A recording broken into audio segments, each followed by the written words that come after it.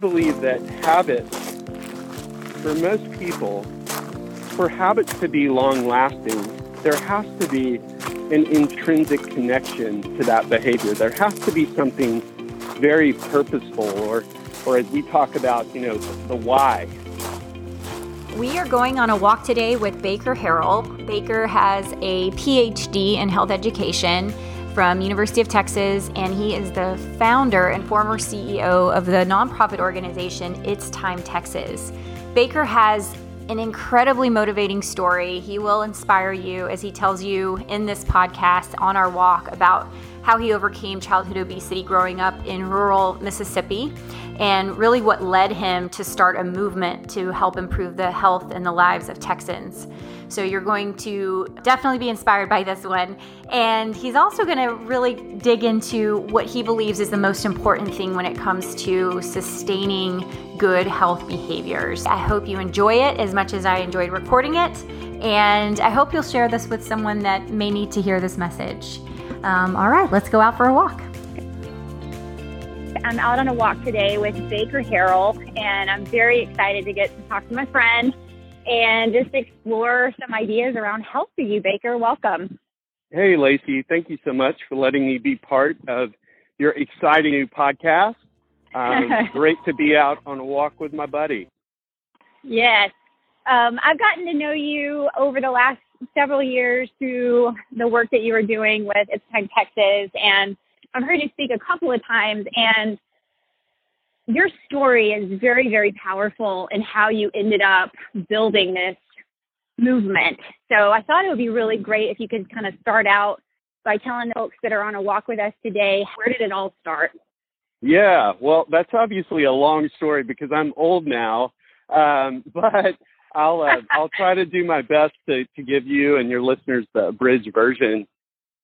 So I grew up in a small town called Canton in Mississippi, very rural, cut off from a lot of things. My joke when I talk about my story was that, Canton had a Piggly Wiggly and a Dairy Queen, and we were very proud of those two institutions.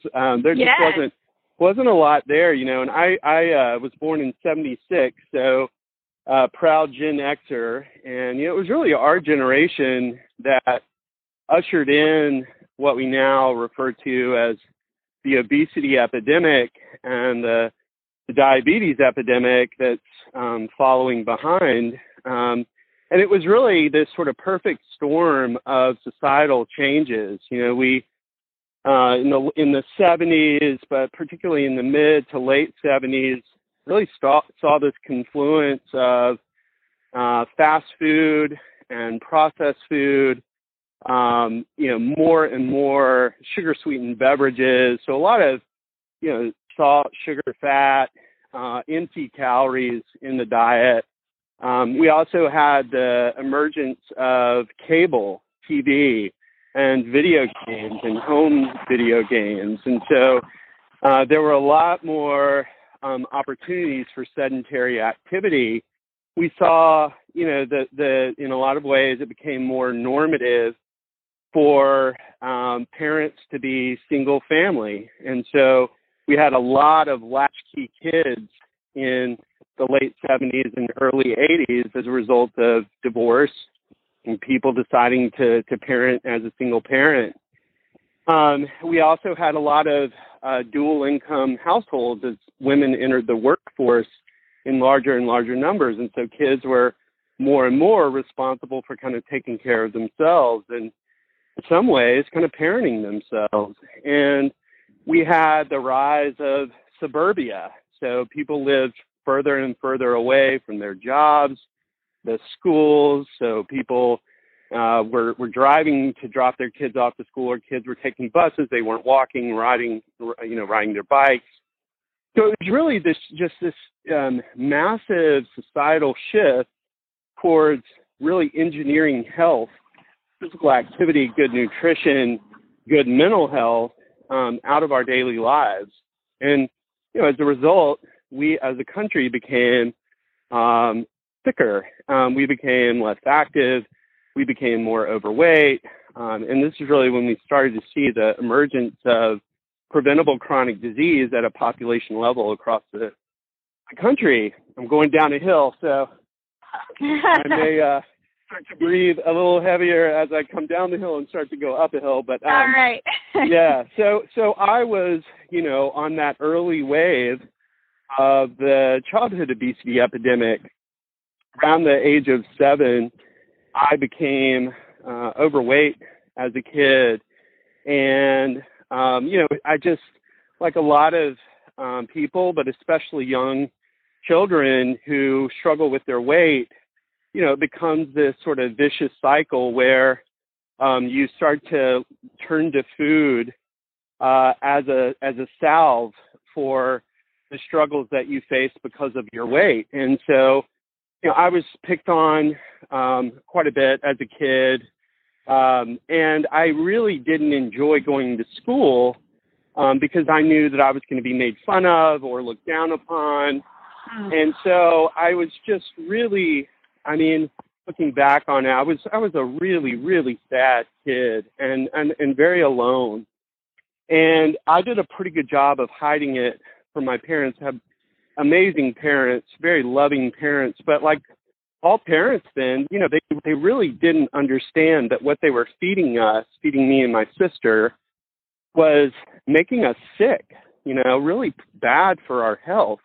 Yes. And so my goal in life at that point in time was just to not have to wear husky jeans. And I know that sounds crazy because most kids' goals in life, when they're 7, 8, 9, 10, 11, it's to become a fireman or a doctor or a lawyer or you name it. And I wasn't thinking about the future. It was really about survival for me. And so, husky jeans were the bane of my existence because wearing husky jeans was like having the label of fat kid, quote unquote. I don't like that term, but I'm using it in air quotes, plastered across your bottom. And so I'd ended my 5th grade year and I had outgrown all my clothes. And my mom said, okay, son, we've got to get some new jeans for you. You can't wear any of your clothes anymore. Hated shopping, of course, because it meant I had to stand in front of a mirror and stare down, my reality. And the nice sales lady met us in the mall, and my mom said, my son needs jeans, and she looked me up and down, took me straight to the husky section, and I told her, I'm sorry, you're mistaken. I don't need husky jeans. And she kind of, looked at me out of the side of her eye and took me to the quote-unquote normal jeans section for young boys.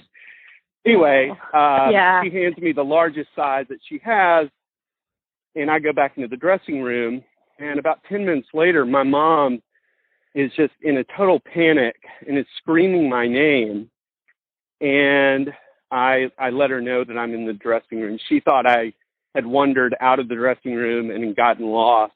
Mm-hmm. And so she opens the door, and I'm in the corner crying.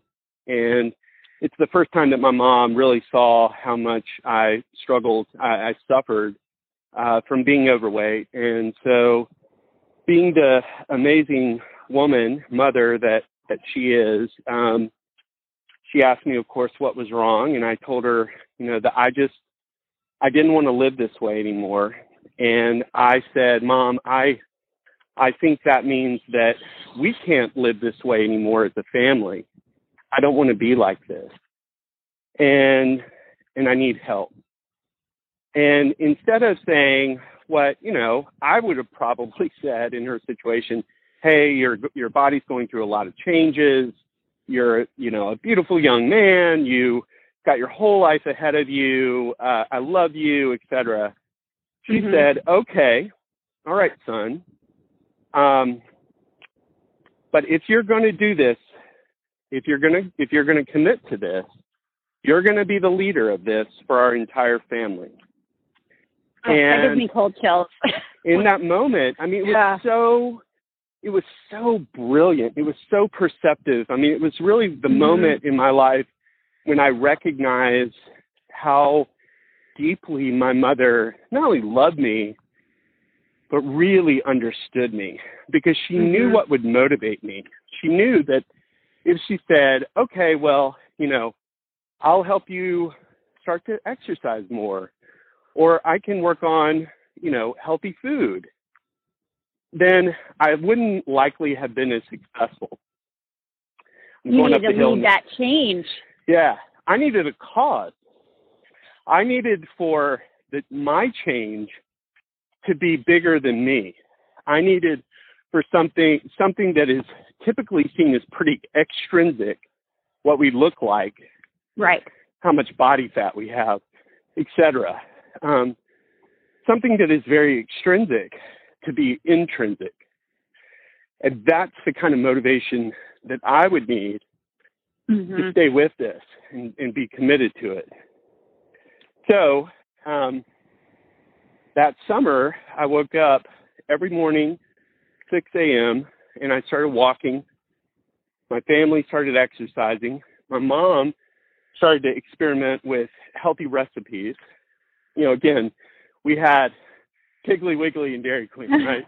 Right. There was no Whole Foods. We didn't have access to trainers and dietitians, and so we really did it as a family. And the really cool thing that happened was that our change became infectious. People started to ask what we were doing, why we were doing it.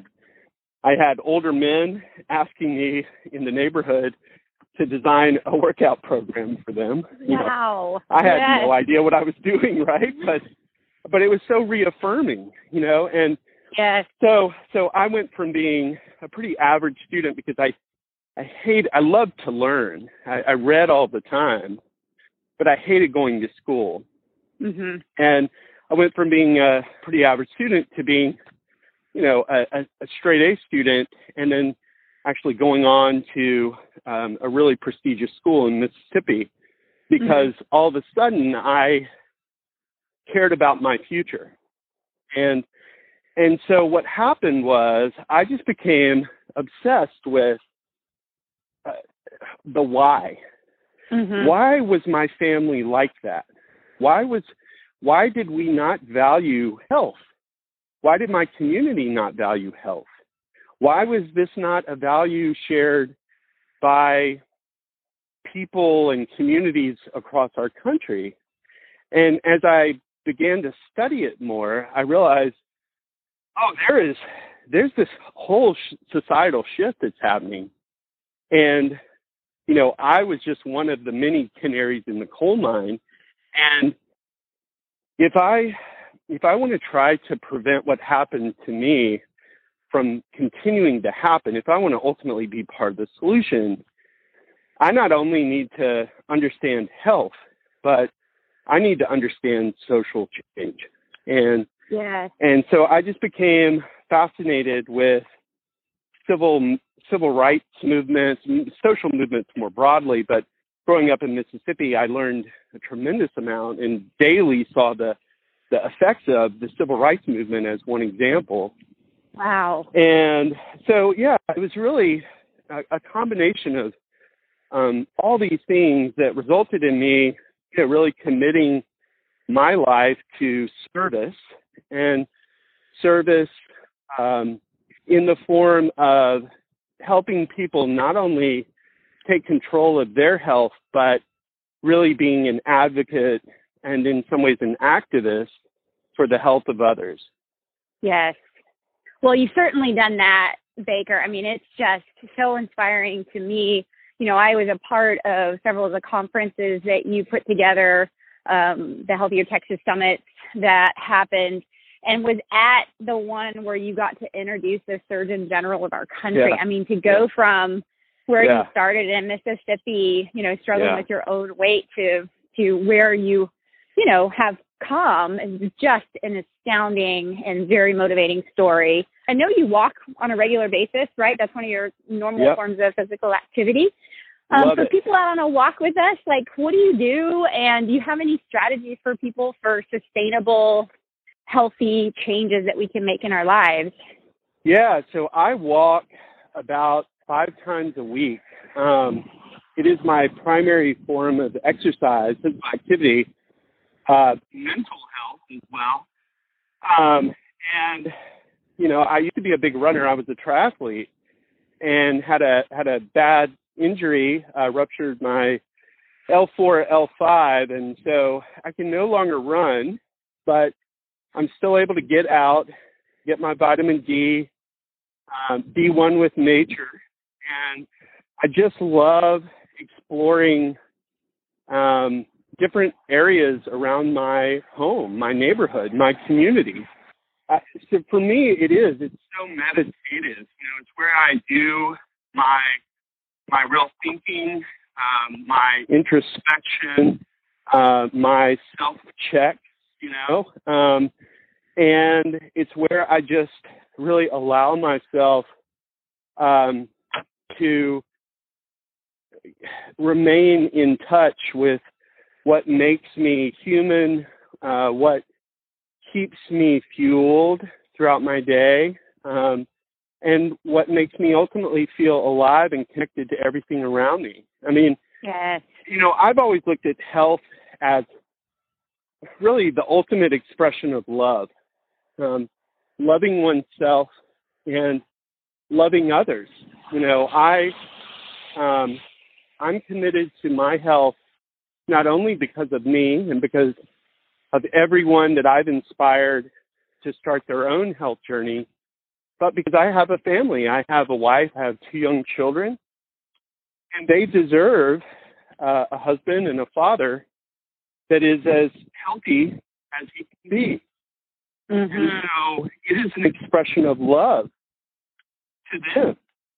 I love that. When I go out for a walk, or when I make a conscious choice to do something that I know is good for my well-being. And, you know, you mentioned the Healthier Texas Summit being a place where you've made great connections. And, you know, in our highly polarized, highly segmented, segregated world, there are just so few things that bring people together. People of different faiths and races and backgrounds, political views, etc. And I think health is really one of the few remaining institutions, practices, concepts where people can congregate, people can come together, people can love one another and love themselves through a shared love for, or excitement for, passion for health. Yeah. And so I think it's a great healer, not just, you know, one's own physical health, but one's spiritual, mental, and broader connection to society. It really is a great healer. And so I would just encourage people to try to think less about how fast they're going, how many steps they took, their body composition. All those things are important, but they're extrinsic and not intrinsic. And I believe that habits, for most people, for habits to be long-lasting, there has to be an intrinsic connection to that behavior. There has to be something very purposeful, or as we talk about, you know, the why. There has to be something deeper, a deeper connection to that behavior. It has to mean more than the simple practice of it. My walk with you is about being connected to you and loving you as my friend. It's not about my heart rate. It can be about that, but it can be about both things at once. And so I really think that in my experience, you know, my years of working in this field and seeing a lot of different people start their journey and and stop their journey and restart their journey. And that's been an experience of mine as well. The people who have long-term success are the people who have a deep connection and deep understanding of health as a gateway to a bigger, better life. Health as a way of connecting with themselves and with others. And ultimately, I think that it's about love. It's about loving yourself, finding yourself, revealing yourself, and wanting to love others through the behavior of engaging in healthy activity, healthy behaviors. That is so beautifully said, Baker. One of my very favorite indoor cycling instructors. I do a lot of indoor cycling, especially during the pandemic. I have a Peloton, I call it, my fake Peloton bike that I ride. But one of my instructors one day, this really hit me hard. She said, you can't hate yourself into better health. You have to do it as an act of love every day when you get on this bike. You're doing this because you love yourself enough to take this time. And I really love that. And I love how you said that. It is an act of love. So, man, it's been so great spending this time with you. And I definitely think we need to schedule another conversation because there's so much to explore, as far as topics around health. And you're just such a wealth of information. So I hope you'll go on another walk with me again someday soon. I will walk with you anytime you'd like to go for a walk, Lacey. Awesome. Thank you for inspiring me and countless others, and for just being a beacon of love. It's Thank you. So evident in everything that you do that you have such a deep passion for, a deep love for people, and that's why you're so effective. And it's just an honor to call you my friend. Oh, well, thank you so much. And I'll look forward to our next walk, Baker. And I hope you have a great rest of your weekend. Thank you. You too. Talk soon. Okay, bye. Thanks so much for going on this walk with us today. I hope something that was said will inspire you to keep moving every day this week. If you want to share your why with me, I would love to hear from you. Please feel free to email me at wellness@ers.texas.gov. And if you want to learn more about your benefits available through the health plan, go to ers.texas.gov/wellness. We've got tons of great resources to help you improve your health and quality of life. Thank you, and I will see you on a future walk.